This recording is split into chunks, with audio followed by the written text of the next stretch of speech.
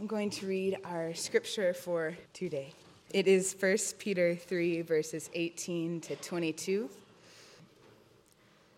For Christ also suffered once for sins, the righteous for the unrighteous, that he might bring us to God, being put to death in the flesh, but made alive in the spirit, in which he went and proclaimed to the spirits in prison, because they formerly did not obey, when God's patience waited in the days of Noah, while the ark was being prepared, in which a few, that is 8 persons, were brought safely through water. Baptism, which corresponds to this, now saves you, not as a removal of dirt from the body, but as an appeal to God for a good conscience through the resurrection of Jesus Christ, who has gone into heaven and is at the right hand of God, with angels, authorities, and powers having been subjected to him. Good morning. This past week's been pretty rough for me physically. If some of you are wondering, why does the pastor wear flip-flops? So irreverent. I have really bad pain in my feet, so I can't wear shoes, so don't judge me. That's why. So, Monday night, I couldn't even sleep because it was so much pain. It felt like an ice pick was in there and someone was just grinding at my joints. It happens to me every few months. And then I had this cold, and so I talked to my doctor. I had to go in for a chest x-ray and all these meds and all this kind of stuff. And so we're in this topic of suffering, so I was kind of excited because I was like, oh, God, what are you going to show me? This is really awesome. And nothing. I don't know why my body's going through this stuff. And so that was encouraging, Andrew. Sometimes we just don't know why, right? So let's just pray. And maybe God will show me why in the future. I don't know. Okay, let's pray. Lord, thank you for these scriptures and thank you for your word. Really challenging this morning, not just the topics brought up, what Andrew shared, and what your text is also sharing this morning is pretty heady. And so, Lord, I ask that we would stay focused as to what you want to show us. Pray that you would help us to love theology, to love what you have for us. In Jesus' name, amen. So just a reminder, Peter was writing to this dispersed group of persecuted Christians all through Turkey, really. If you kind of look at our very first studies, Bithynia and Cappadocia, Asia, all that was in reference to northern Turkey. And so that's who he was writing to, and he was writing to them about this persecution because they were facing this persecution, and obviously suffering follows that. And so we've been talking about this suffering for righteousness' sake, right? We started that last week, and so we move on with it this week. So this morning, we're going to be taking a look at arguably the most difficult text to understand and to explain in all the scriptures. Lucky me, right? Lucky me. I should have had Stefan teach this week. Well, last week we talked about the heart, we talked about obedience, we talked about attentiveness, and then we talked about study. And yet doing all of that with gentleness and respect when we make a defense to anyone who asks for the hope that is in us.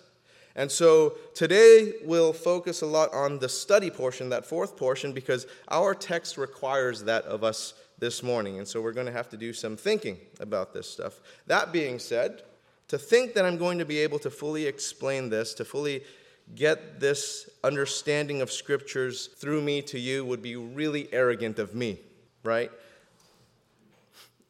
Because we're going to explore this, but I can't tell you that I'm going to be able to give you all the explanation of these things. We're going to seek understanding together, but if I can get us out of here with a complete explanation of these texts, then I'm awesome. And I can tell you this, I am not, right? So not probably going to happen. If it does, praise the Lord, right? Good for you. And I can't take credit for that. So we're going to wrestle through this, and we're going to use our brains, but let's realize how finite we are. But let's also not get preoccupied by these 5 verses that it stops our spiritual growth, and we just kind of stop right here. Because this may be one of those questions you've stored in your head to ask God when you see him face to face, right? Like my eldest daughter asking the question, asking God why she was given all sisters and no brothers. That's something you have to ask God, honey. I don't know. I don't know that answer. But I can tell you he's not giving you any brothers. Now, unless it's a work of you, Lord. But some of you may read this text and you might think, what's the big deal? It makes sense to me. Let's just move on. You are blessed. Move on. Don't camp out here anymore. Just move. Go. right? But the rest of us simpletons, when we read this, you're like, what? For Christ also suffered once for sins, the righteous for the unrighteous, that he might bring us to God, being put to death in the flesh, but made alive in the Spirit, in which he went and proclaimed to the spirits in prison, because they formerly did not obey, when God's patience waited in the days of Noah while the ark was being prepared. This isn't like the golden rule, right? This isn't like love each other or do good or something like that. Again, if you are ready to move on from these verses, just go. Just move on and wait for us to catch up to you. But for the rest of us, what in the world is the Bible saying? What is this? In which Jesus went and proclaimed to the spirits in prison, because they formerly did not obey, when God's patience waited in the days of Noah while the ark was being prepared. What? What's happening here? This is not just like doing good to one another. Forgive one another. Don't lie. Don't steal. I mean, those stuff, like, oh yeah, that's cool. It's easy. But what is this? Now, there are three traditional interpretations that are pretty well received amongst most of Christendom. There's actually a ton of interpretations of this text, right? A ton of them. You can go pick up a commentary and they'll probably tell you each different one. But there's three main ones for this text. The first one, that Jesus proclaimed the gospel through Noah, right, at the time of Noah building the ark. That Christ's Spirit was speaking through Noah and he was speaking to them. That the Spirit of Christ was in Noah proclaiming to them the good news. So during that time. So that's one interpretation. A second interpretation is that Jesus literally went to hell and he spoke the good news to those who died in the flood during the time of Noah and the ark. That's a second interpretation. A third interpretation is Jesus literally went to hell to proclaim his victory to all of the fallen angels, right? The spirits, instead of the people who died during the flood during Noah's time. So that's a third. So those are the three main ones. There's a ton of other interpretations for this, but these are the three main ones. Now, for those of you who have been congregants here, or who are congregants here, you've agreed to our statement of faith. Have you read it? Because you agree to one of those three things. And in our statement of faith, we believe in and we identify in the doctrinal statements of the Apostles' Creed. And within the Apostles' Creed, there's this phrase that's written, Jesus descended into hell. So when you sign to be a congregant, you signed that, just to let you know. Anyway, and so for me, I don't think it's the first interpretation that I shared, that Jesus was speaking in Noah at that time. I actually agree with the third interpretation that I shared with you. And here are the reasons why. I'm not just going to tell you that's it and then move on, okay? I'm going to confuse you further first. So here, 2 Peter chapter 2, verse 4. For if God did not spare angels when they sinned, but cast them into hell and committed them to chains of gloomy darkness to be kept until the judgment. And here's another thing. Colossians chapter 2, verses 13 through 15. And you who were dead in your trespasses and the uncircumcision of your flesh, God made alive together with him, having forgiven us all our trespasses by canceling the record of debt that stood against us with its legal demands. This he set aside, nailing it to the cross. He disarmed the rulers and authorities and put them to open shame by triumphing over them in him. In Jude chapter 1, verse 6, and the angels who did not stay within their own position of authority, but left their proper dwelling, he has kept in eternal chains under gloomy darkness until the judgment of the great day. So that's why I lean towards that. That's why I landed there. So before the resurrection, the third day, it wasn't that Jesus wasn't doing anything. He was just kind of chilling in the tomb and just like, just waiting for the third day. Just 2 days, one more. Whew. Kind of boring in here. He wasn't doing that, right? He descended into hell. That's pretty exciting. He descended into hell. During this time, he proclaimed to the fallen angels his victory, his triumph over them. He's like, sit down, son. Right? It's like, right here. So he let the spiritual world know about his victory before the resurrection to the world, that he was going to announce to the world that he was victorious. So that's just where I've landed. But all the main accepted interpretations, they have their own very strong cases to be presented. I can't say like, oh, those guys are dumb, like this is the way. Like they can all have scriptural references to their thoughts too, right? So study it for yourself. You find out for yourself where you want to land, unless you just want to come on my boat. That's cool with me. Let's keep going. What I really want us to focus on this morning is the suffering of Jesus for righteousness' sake.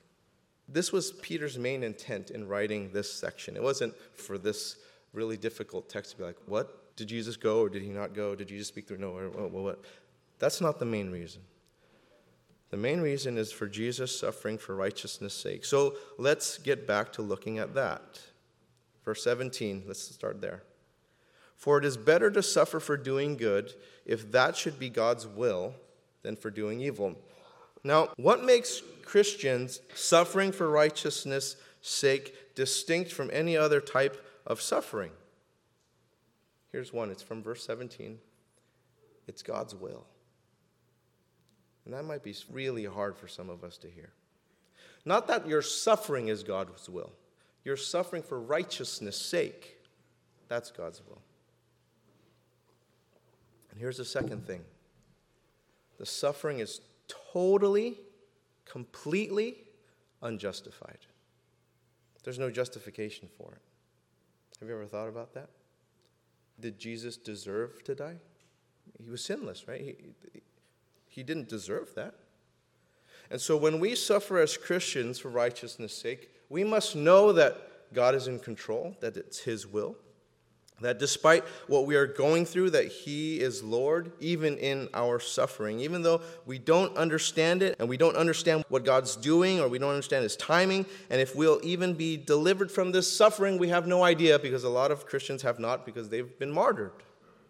But let us not forget that suffering for righteousness' sake is totally unjustified. What's happening to those Christians by ISIS and ISIL, that is not justified. It's not something that they deserve. The suffering for righteousness' sake is not something that you deserve. You don't deserve that. And it's the same thing for Jesus' suffering. He did not deserve that. Yes, it was God's will. Totally unjustified. He didn't deserve it. He didn't deserve that suffering. Verse 18, for Christ also suffered once for sins, the righteous for the unrighteous, that he might bring us to God, being put to death in the flesh, but made alive in the spirit. See, Jesus didn't suffer just to suffer. That's not why he did it. He suffered for our sins, to bring us to God. His suffering wasn't for his sins. That's why it's not justified. Because it wasn't for his sins. He was sinless. It was for our sins. And so there were no formal charges against Jesus. And you look back at the whole Passion story, and before that, and you look at what was happening there. The criminals hanging next to Jesus knew he was innocent. Right? The centurion who was right there knew he was innocent, and he executed so many people, yet he knew Jesus was innocent, right? Luke 23. Judas himself knew Jesus was innocent. He goes back and he tries to return those 30 pieces of silver back, right? Matthew chapter 27. And so Jesus' suffering was the will of God, and it was totally unjustified. He did not deserve what happened to him. The righteous for the unrighteous. That was grace, but that wasn't justice. Now you take a look at how many times suffered for sins in verse 18 is there. And it says, once. Once. For Christ also suffered once for sins. Once. Now why did Peter bring this up? It's really important. Because he was trying to tell them, this is different from your Levitical laws, guys.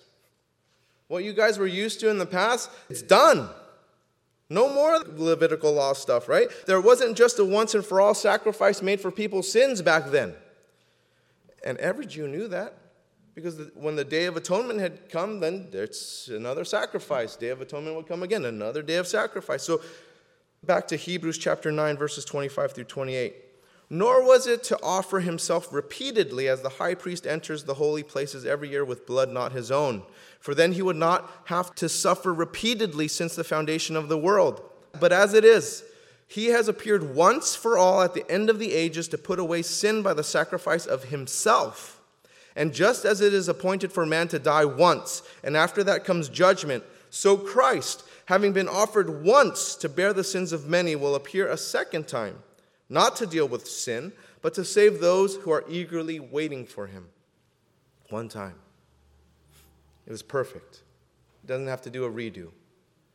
Right? Hebrews chapter 10, verses 10 through 14. And by that will we have been sanctified through the offering of the body of Jesus Christ once for all. And every priest stands daily at his service, offering repeatedly the same sacrifices, which can never take away the sins. But when Christ had offered for all time a single sacrifice for sins, he sat down at the right hand of God, waiting from that time until his enemies should be made a footstool for his feet. For by a single offering he has perfected for all time those who are being sacrificed. Jesus Christ's suffering and sacrifice was God's will. It's totally unjustified, and it can't be repeated. It's done. One time, done. It's perfect. There's a reason for that. It wasn't justified, but there's a reason.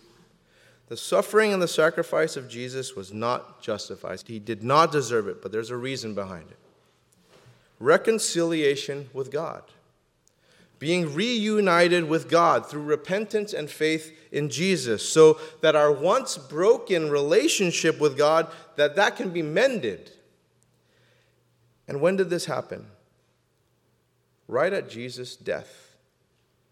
Right at his death. It wasn't at his resurrection. It wasn't at his ascension. It was right at his death. And so I'm going to use the scriptures to show this to us when this presence of God is experienced by us.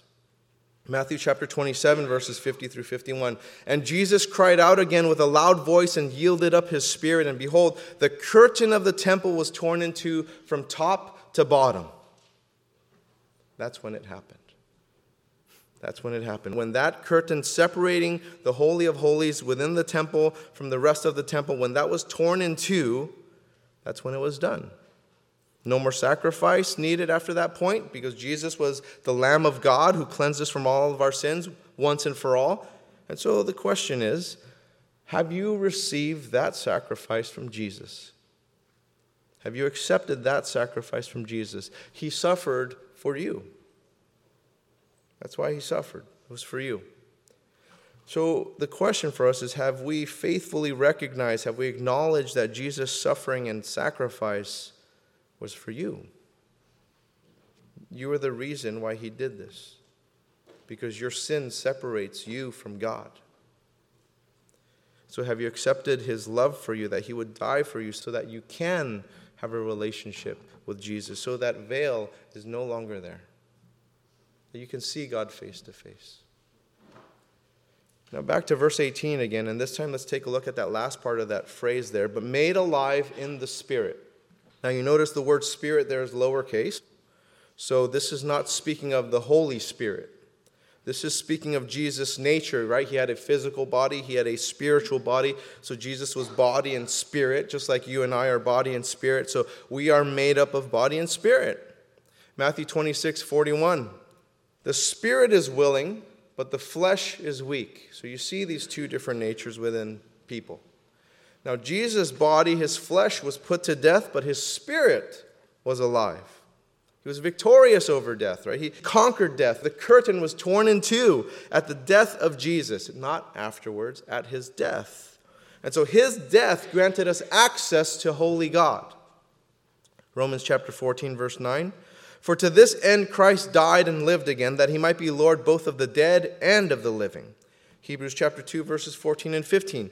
Since therefore the children share in flesh and blood, he himself likewise partook of the same things, that through death he might destroy the one who has the power of death, that is, the devil, and deliver all those who through fear of death were subject to lifelong slavery. And one last one, Revelation chapter 1, verses 17 and 18. Fear not, I am the first and the last and the living one.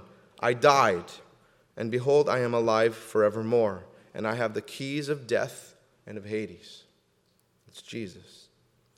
Jesus, who submitted to the will of God, who endured unjustified suffering, who did sacrifice himself so that it never had to be done again, who did this for you, who has the power over death, conquered death. And he's not just some influential religious guy in history, as some may want to paint him to be. A relationship with him determines your eternity. And so there is power, there is authority in Jesus, and we'll get to that when we get to verse 22. So let's first look at the other verses here and look at the options that we've been given, the opportunities that we've been given by Jesus. Because without Jesus, you and I don't have options.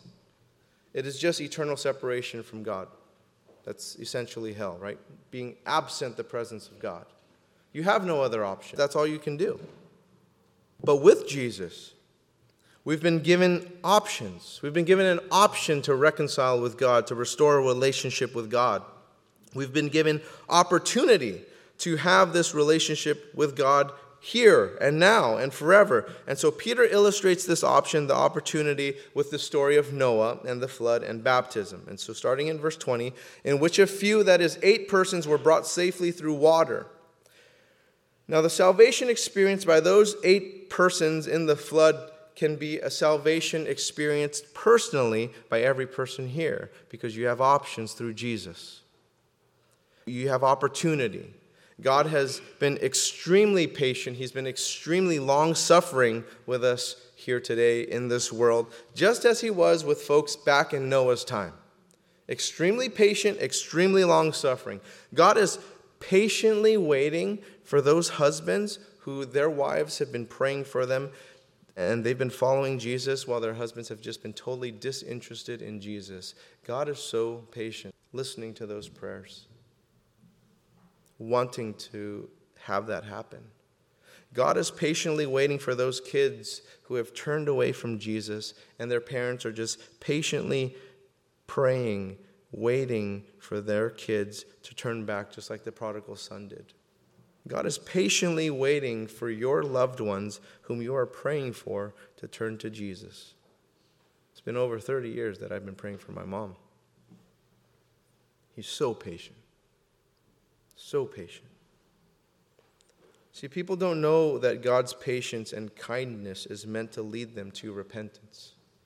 Romans chapter 2, verse 4, or do you presume on riches of his kindness and forbearance and patience, not knowing that God's kindness is meant to lead you to repentance?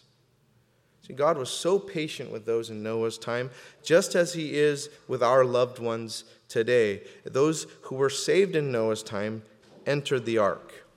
Just like those who will be saved today enter into relationship with Jesus.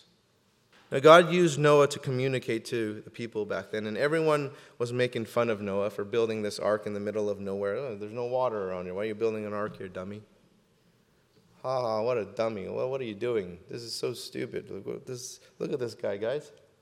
Look at this guy. And yet, the ark was their way of salvation, and they had to enter it in order to be saved. But people just kind of continued on their way like nothing was going to happen. Like it was not a big deal, right? And so as Noah continued to build this ark and continued telling people, like, you have to get in here in order to be saved. Otherwise, you guys are going to perish. You're going to die. And all the while, he was just being chastised by all these people who were given opportunity after opportunity after opportunity to go. And so they just continued on their merry way, and they're working and sleeping and playing and doing whatever they do and just doing their stuff. And only 8 entered into the ark. See, you and I are the modern-day Noahs of today. We're telling people to run to Jesus Christ for salvation, that you need to go there. And you and I are being looked at as we're being crazy. You're nuts. It's science. Science. Look at science. Look at how this works in the world. When you die, you just die. It's like a computer. You just get turned off.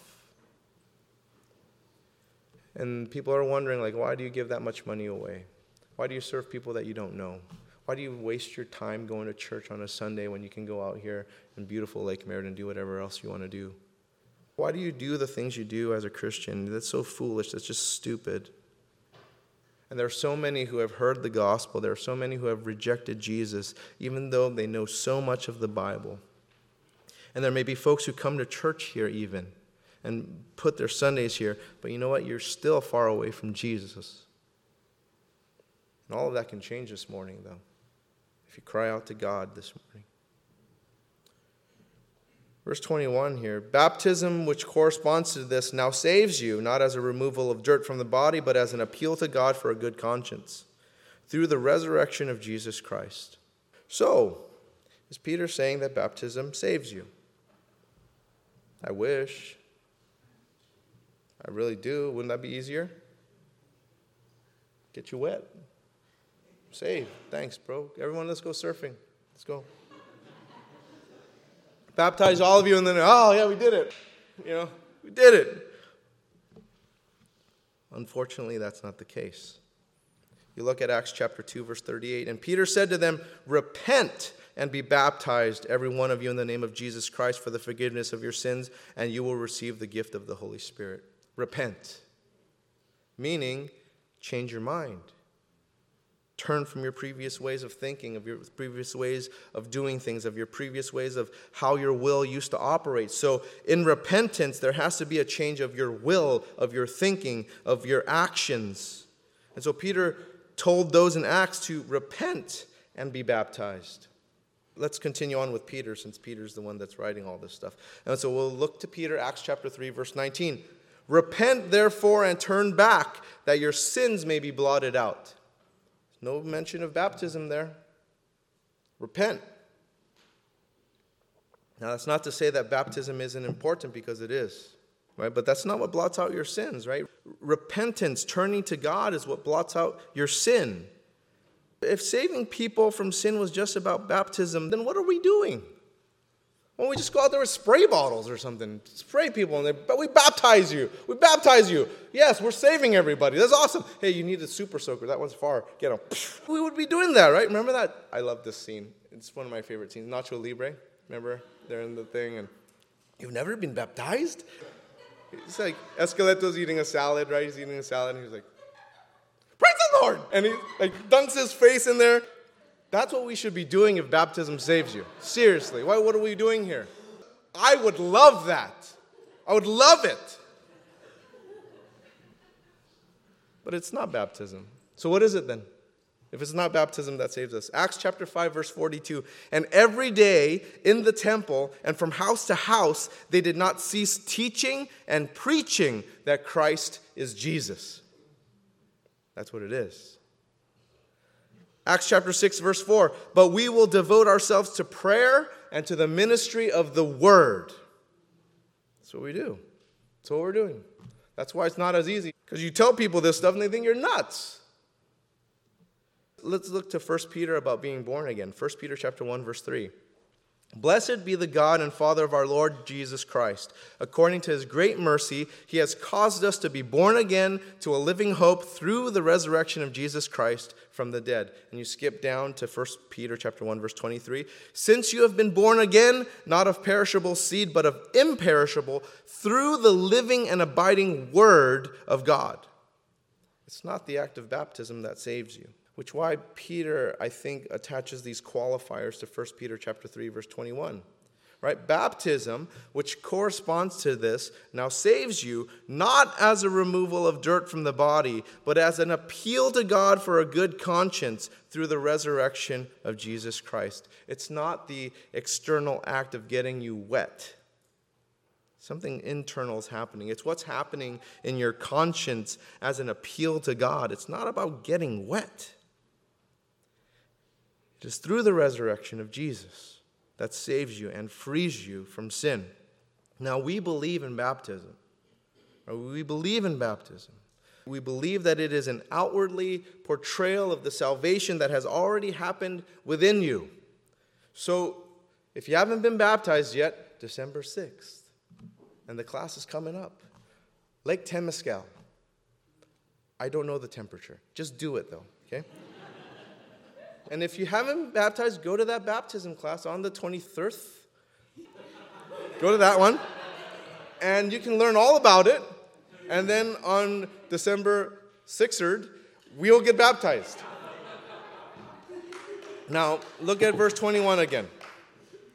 Not as a removal of dirt from the body, but as an appeal to God for a good conscience. An appeal. What does that mean? An appeal.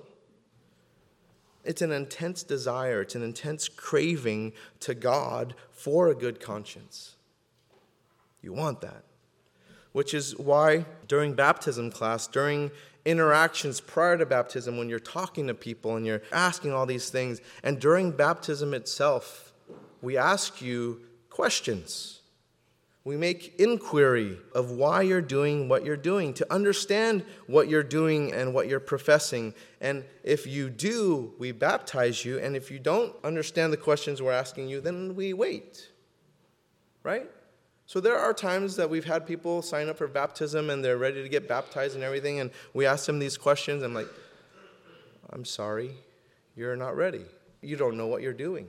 You don't know what you're professing. You're just kind of grabbing what mommy and daddy told you to say and saying it for yourself. And so baptism is a symbol of loyalty and allegiance to Jesus, which is why we don't baptize children or babies, because they aren't at a place to decide for themselves loyalty or allegiance to Jesus. And so when I have turned people away, most of the time it's children, which I don't want to do because Jesus didn't do that, right? Jesus says, bring the children unto me. But the thing is, it's not my fault that the parents didn't inform them. I'm not taking responsibility for that. It's your fault. Jesus, they did it. They did it. I'll explain it to them, and I'll have these conversations with these kids and say, like, when you are ready, not when mommy and daddy tell you, but when you're ready, I'll be more than happy to do it. I'll even do it multiple times. Just dunk you. Keep dunking you. It doesn't make no difference to me. But it's you saying you're loyal. It's you saying, I have allegiance to Jesus. So we baptize those who profess their faith, but that doesn't mean that people become perfect. Right? If you're thinking, like, I'm going to get baptized, and when I get out, I'm going to be a different person. Maybe. But sometimes people get baptized for the wrong reasons. Right? You think like everything is going to change in your life. Look at Simon in Acts chapter 8. That guy was a weasel before he got baptized, still a weasel when he got out of the water. Just a wet weasel, that's it. He was an otter, I guess. I don't know. And so they use more superstition than it is about the assurance of their own salvation.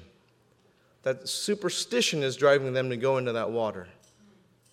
Please don't make me do that. Lake Temescal is not warm this time of year, right? Like, if you're going to do it, make sure you're doing it for the right reasons. If it's going to be cold, you better do it for the right reasons.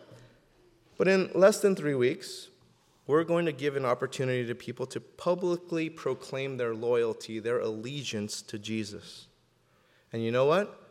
Time is going to tell whether that loyalty and allegiance to Jesus is true. Because sometimes people come up to me and say, hey, didn't that guy just get baptized? How come he's doing that now? I don't know. He's a sinner. He's a sinner. But it is a serious decision that you're making in terms of saying, like, my loyalty, my allegiance is to Jesus. And you're making that for yourself. No other superstitious thought about what this thing can or can't do for you. It's profession of my faith. It's assurance of my salvation that I belong to Jesus, so that I'm going to do this. Now, verse 22, who has gone into heaven and is at the right hand of God with angels, authorities, and powers having been subjected to him. Jesus just simply went back to where he belonged. Right? So his mission was to die for us, and so that was accomplished. And so he went back to his rightful place where angels, authorities, and powers are subject to him. So this is an interesting question. I don't know if you've ever thought about this. Is Jesus a man or a God here? Is he flesh or is he spirit? Like, what is he? I think he's a man. He was raised from the dead as a man. So his resurrected body, that was a tangible body. Thomas touched him. People ate with him. People walked with him. He was hanging out with those guys on the Emmaus Road. Like, hey, buddies, like, what's going on? Like, they knew he was there. And so he was a resurrected man. And his physical body was glorified. It wasn't the same man, but he's a glorified body. And so he is at the right hand of God as a physical man. This is just where I've landed. Again, many different interpretations, but this is where I've landed. We believe in the resurrection of the body, to have glorified bodies that will no longer be corrupted by sin or decay, where our bodies will no longer fail us or cause us suffering, and I'm way looking forward to that. I'm so looking forward to that. So let us keep in mind what is temporary and then what is eternal.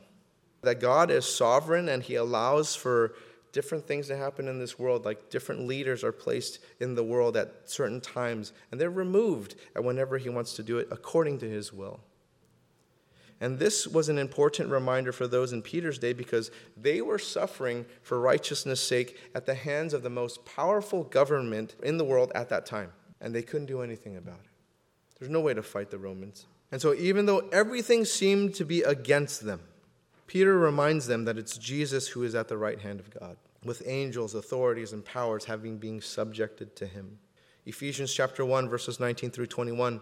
And what is the immeasurable greatness of his power toward us who believe, according to the working of his great might, that he worked in Christ when he raised him from the dead and seated him at his right hand in the heavenly places, far above all rule and authority and power and dominion, and above every name that is named, not only in this age, but also in the one to come.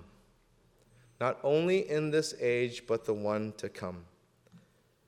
How many of us are truly going through our life here as a sojourner, as an exile, knowing that this age is temporary? Knowing that Jesus is at the right hand of God in the heavenly places, far above all rule and authority and power and dominion, and above every name that is named. That's our God. That's Jesus. That is who is on your side. See, what a great opportunity we have in Jesus to come to God in repentance so that we are reconciled to holy God. God who desired so much to love us and care for us so dearly. And who else to be subject to than the one who is willing to suffer for us, to die for us, so that our sin would be upon him and our fellowship with God restored. You can trust him. He did that for you. And if you haven't been baptized, but you profess to be a follower of Jesus, what's the holdup? What's the holdup? If you can't make December 6th, we'll make it a different day. We'll just do it here. But there's no holdup. The act of baptism and your profession of faith, they go together. The baptism doesn't save you, but those things go together. And if you profess to be a Christian and you haven't been baptized, December 6th. Okay? All right. Let's pray. Father, thank you for your word. And I pray, God, that as we let all of this information percolate, we pray, Lord, that it transforms into life change, that it doesn't just stay as biblical information. And Lord, that the convictions that we feel here from your Holy Spirit are things that bring us to change, that they aren't just things that just kind of stay with us and then they kind of get diluted and we forget about them later. Father, I ask, God, that for those who are experiencing suffering, we know that in suffering for righteousness' sake, that that's your will. And I'm not so sure about just suffering, that, like these physical pains that I'm experiencing or physical pains that others are experiencing. And like Andrew, we have no idea why, nor do we know if we're ever going to get a reason why. But we know that you're a good God. We know that you're in control. And all we can do is plead for mercy from you, God, that you would help us. I believe that would happen. In Jesus' name, amen.